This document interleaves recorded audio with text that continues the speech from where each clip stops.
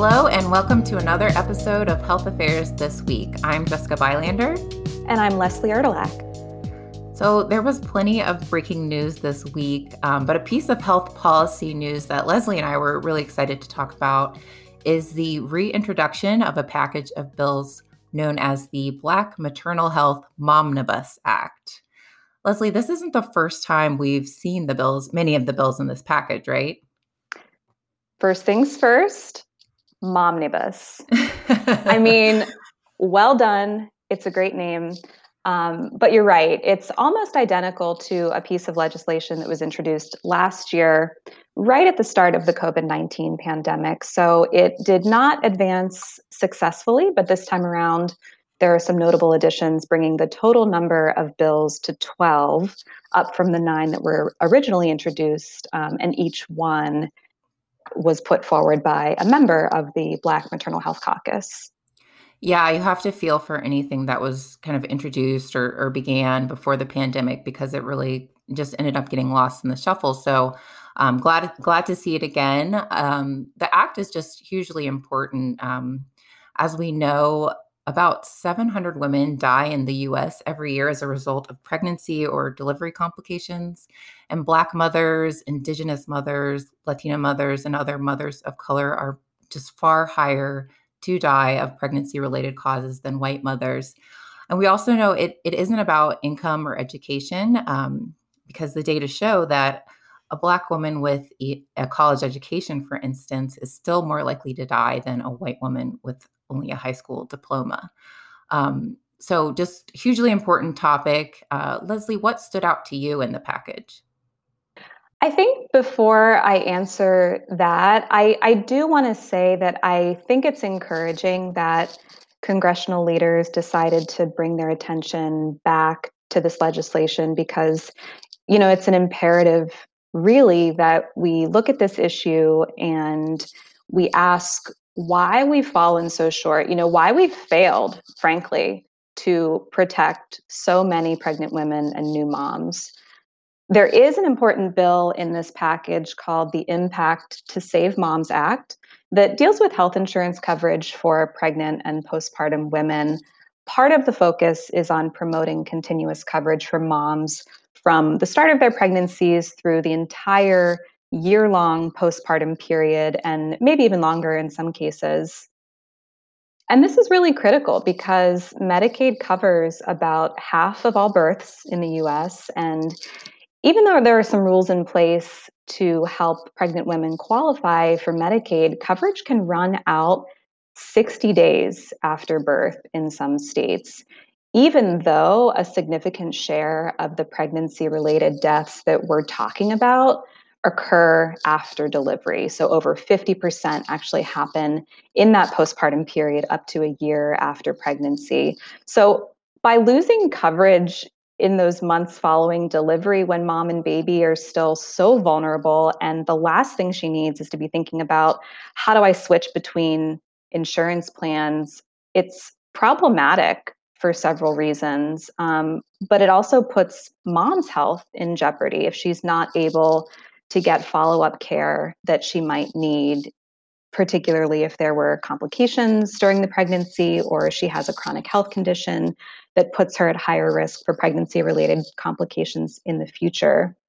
So, extending coverage for this group of women isn't a new proposal by any means. The issue's been studied before in the context of Medicaid expansion, where you see higher rates of Medicaid coverage and fewer women who are uninsured postpartum in these expansion states. And at the Journal, we've published work that explains why the need for healthcare doesn't just end 2 months after childbirth, and that having continuous health insurance is just so much an integral piece, not only for a healthy pregnancy, but also for the period after the baby is born.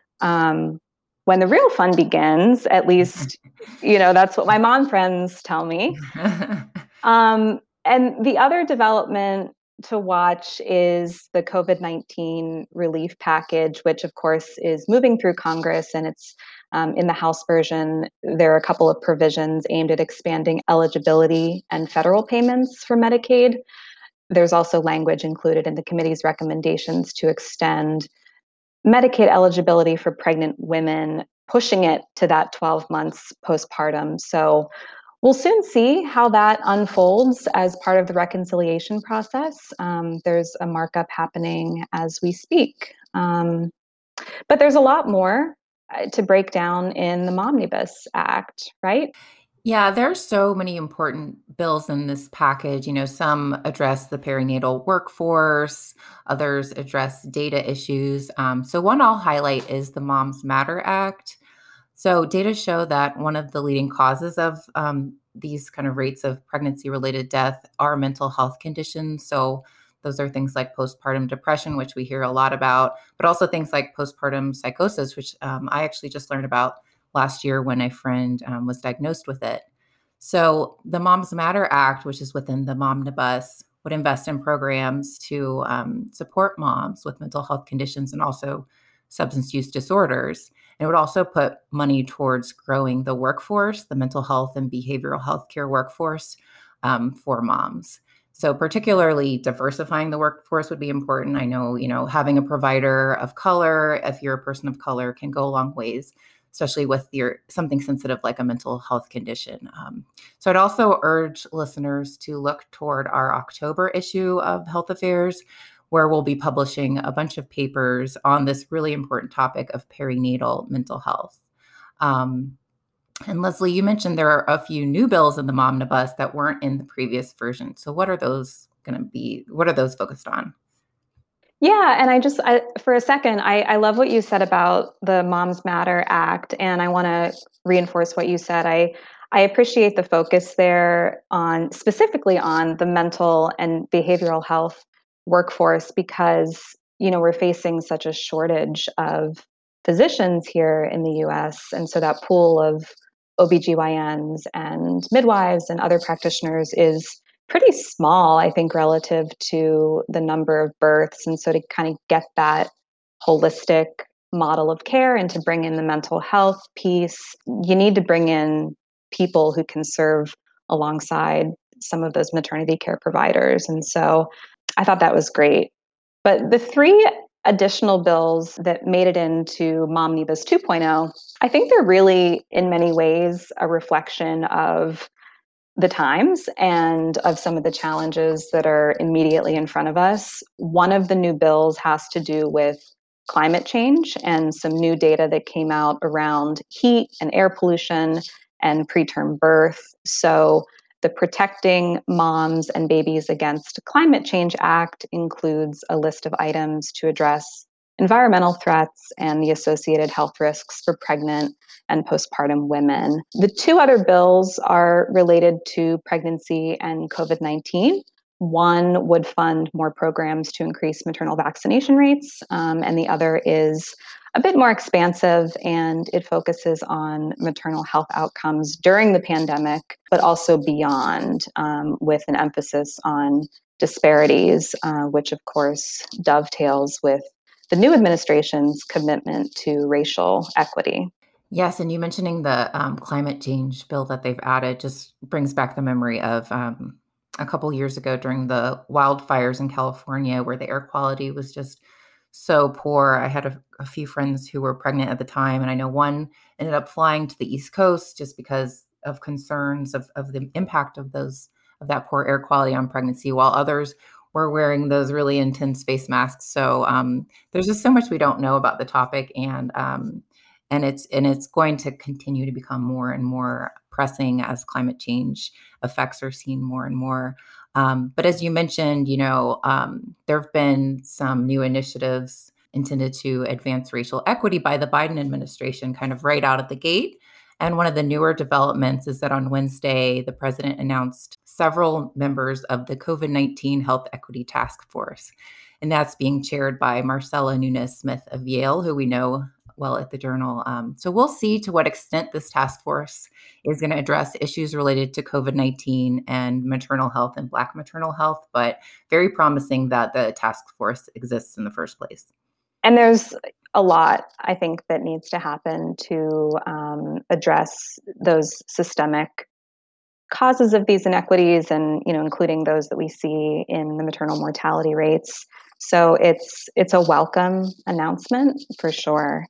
So Leslie, what does it mean that this bill has been reintroduced? Is it, can we expect it to be passed anytime soon? What are the next steps on this one?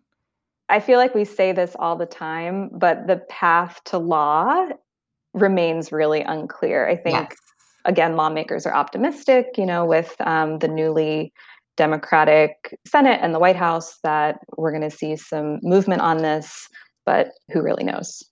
So as we know, introduction of a bill is just the first step. There's, a long road ahead, but we'll be watching this and we're optimistic that hopefully it won't get overshadowed again and we'll continue to move through Congress. Great. Well, that's all the time we have, but I'll leave you with this.